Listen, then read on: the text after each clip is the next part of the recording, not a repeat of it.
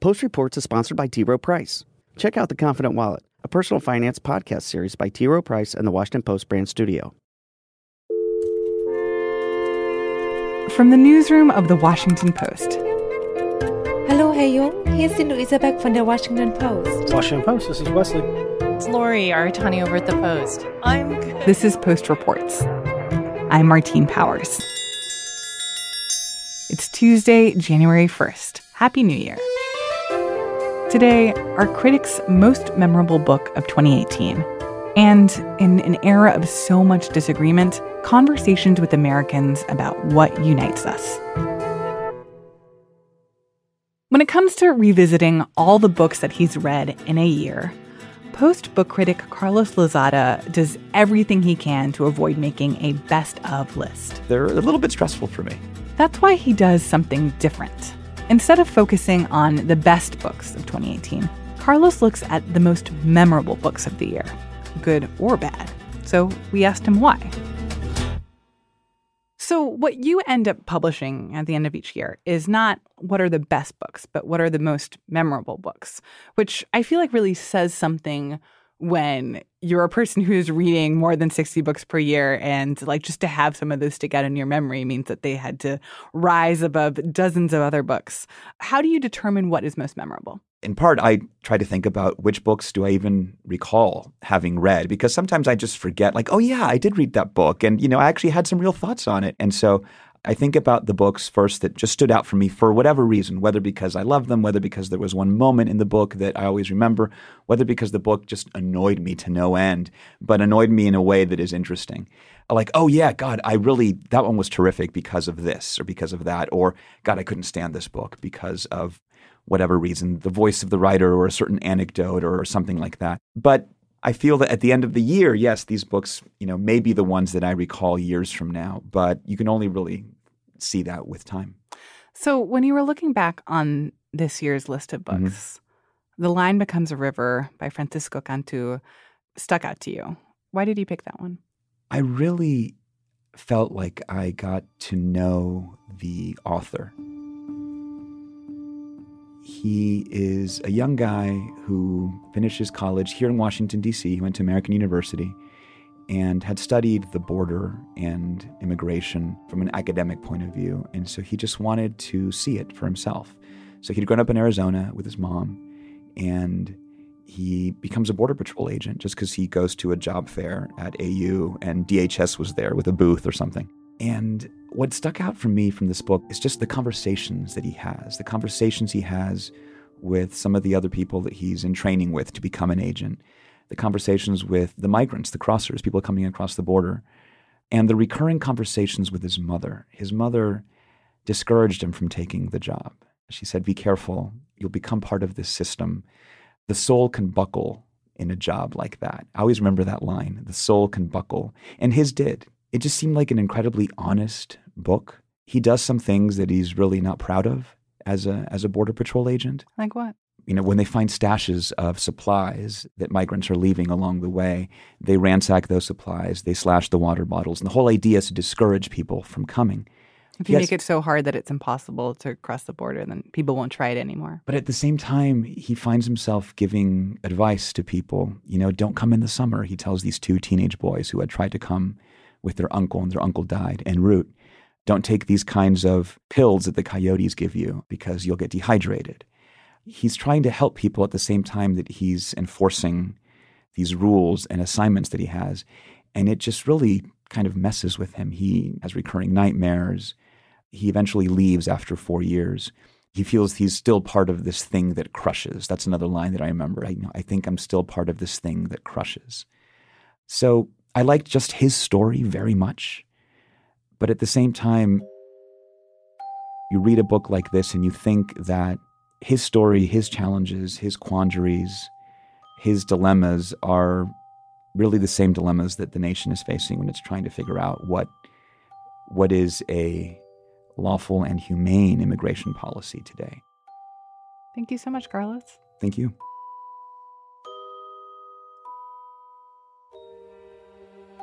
There were some other books that stuck out for Carlos last year for different reasons. Most sycophantic, most self-involved, most ominous. You can check them all out at washingtonpost.com/postreports.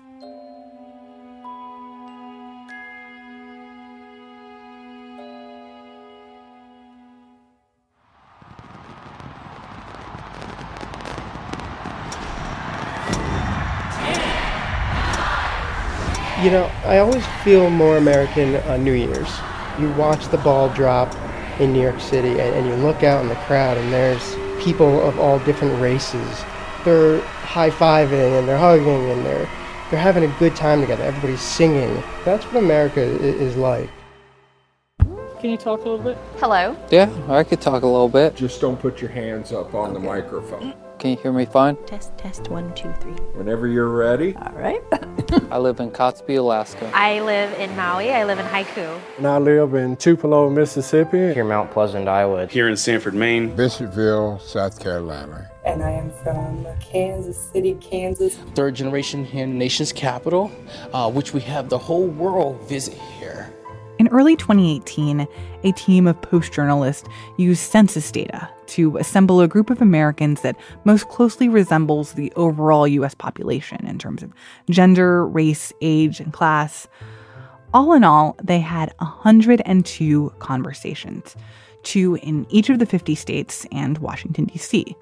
They asked people questions like, what beliefs do we hold about America? What does it mean to be American? And in a time of divisive politics, what unites us as Americans? So many different things that unite us. Baseball, hot dogs. Everything that has happened,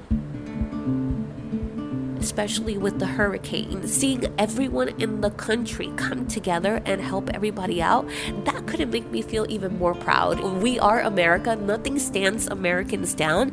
People come together and try to fight for what's right, even if it's for women's rights, health care bills, Black Lives Matter, the gun laws, and they're realizing everybody's not that different. You know what defines a country? You know, is it the borders, you know, language and culture, you know, and like we have a multitude of all those things. Our heart and soul is in our Declaration of Independence and our Constitution.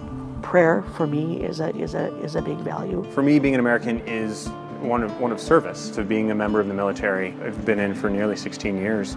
America is the only one of the civilized countries where you have to worry about getting shot all the time. You know, you can walk down the street in Japan and not worry about that sort of thing.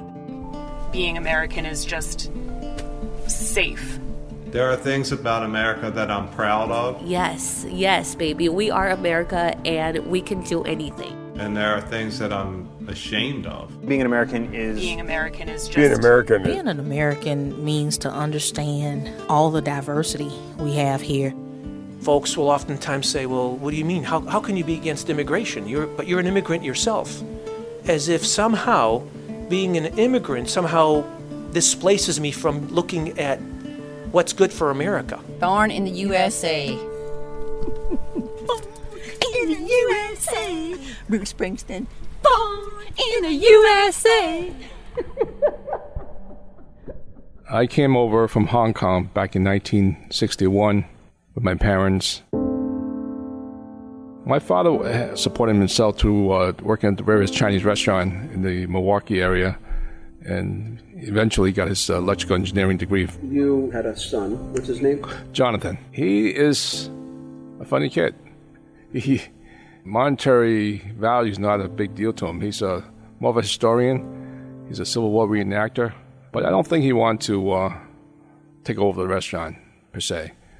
He wanted his weekend off to go reenacting. I think that we, as a culture, have lost touch with a sense of responsibility, and that is reflected in the country at large. As a first-generation American, I think that America gives you the opportunity to be what you want. And if you want to be the person that wants to engage in peaceful protest, in community organizing, or just make a crap load of money, that's the America that it is. 4th of July, it makes me feel like, you know what, this country is great. You know, no one in the world wears the flag like we do. Take somebody who's really against burning the flag. The flag isn't the country, but they might get really upset at somebody burning the flag, but they might not get upset so much about like a factory dumping something into a river.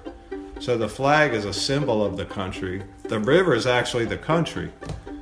So I think we get lost in the symbol versus the thing. I'm for the flag and the whole 9 yards.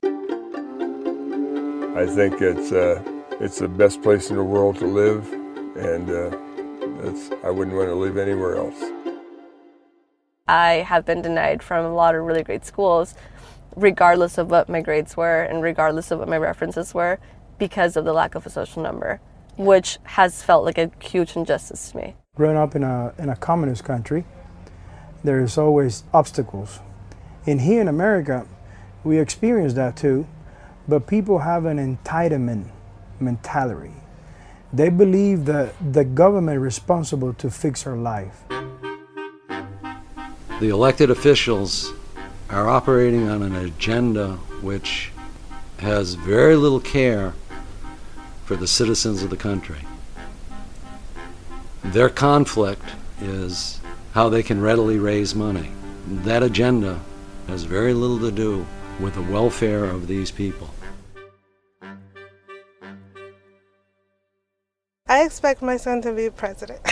I expect him to understand policy and how when you're not at the table, you're on the menu. Even though people try not to be so political all the time, we've come to an era where your whole being is a personal statement.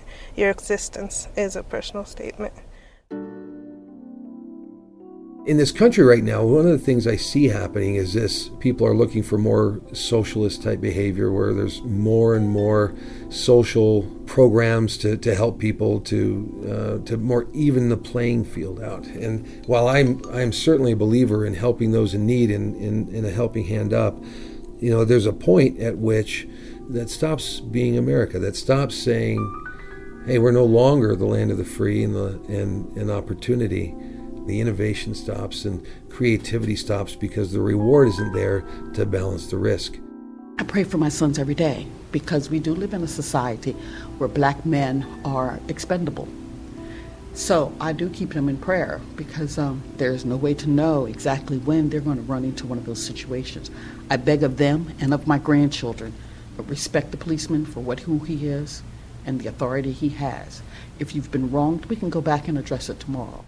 We know there's systemic racism, and we know that this country has an issue with it, but we also look at our heroes, and I look at someone like MLK or Cesar Chavez or Kaepernick and the drama in the NFL or the Dreamers now, and we know that it's just as American to fight against systemic racism and systemic injustice, and we know that fighting against it is just as American as the injustices themselves. My grandfather was persecuted in Russia and was actually killed by the Russians for practicing his religion, practicing Judaism, and actively engaging in others to do so in Moscow in 1947. My father narrowly escaped, and he instilled in me the importance of remembering where we came from and how in the United States we could practice religion freely. These practices, they agree with the governor, then they let you do practice. Otherwise, they abandon or they stop. But in America, it's not like that because you can, practice any religions you want.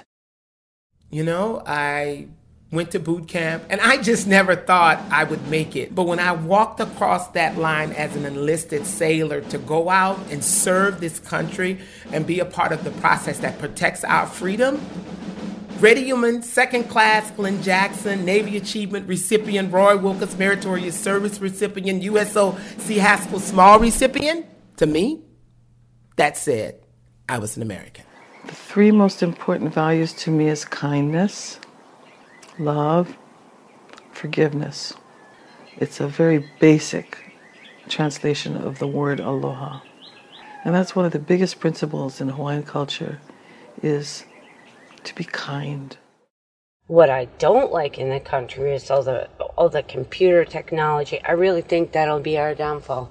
What I'm scared for my children, for that, and for the laziness. I see a lot of laziness with computers and technology, and no one can do anything for themselves anymore. There's a disconnect in the country to where I think there's a pretty big gap between rural America and urban America, and how you get through that gap is a tough one. I think they're figure out how to do that, and we can make America a stronger place. For me, I think rural America is still kind of founded on how this country grew up, and so to be able to introduce some of that to the people in the big cities would be nice, and so we could start to see things a little more on common ground maybe. For me as a Comanche woman, and I hate to generalize to all indigenous communities, but I think you might find among many indigenous people that a sense of place and connection to the land is very important.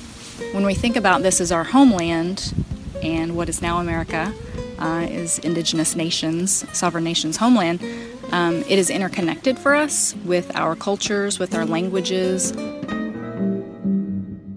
I'm able to see the world, or not see the world, but I'm able to hear the world. Being visually impaired, I'm able to hear different voices. I'm around thousands of different people. I get to hear the sounds of going to big cities or small towns.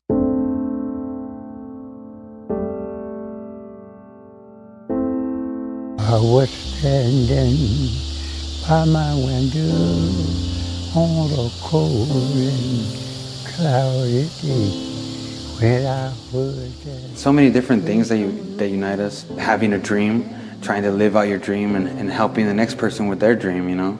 Helping each other is the biggest thing. That's how America was built. There are many things that we can look at and identify that's different from someone else. Color, hair texture, size, and ultimately I think what unites us beyond our differences and beyond anything divisive is that at our core, we want to be happy.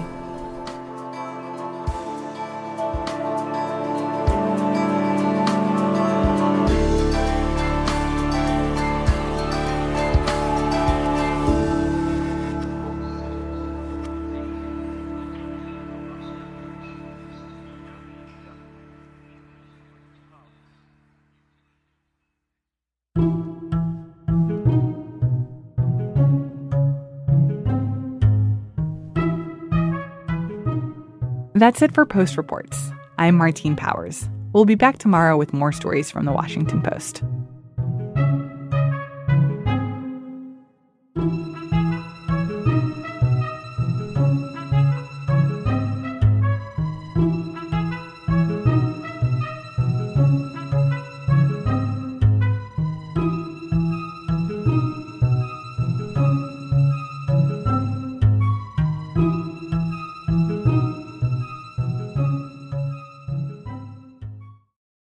Post Reports is sponsored by T. Rowe Price. Are you looking to learn a thing or two about getting your finances in order, saving, and investing?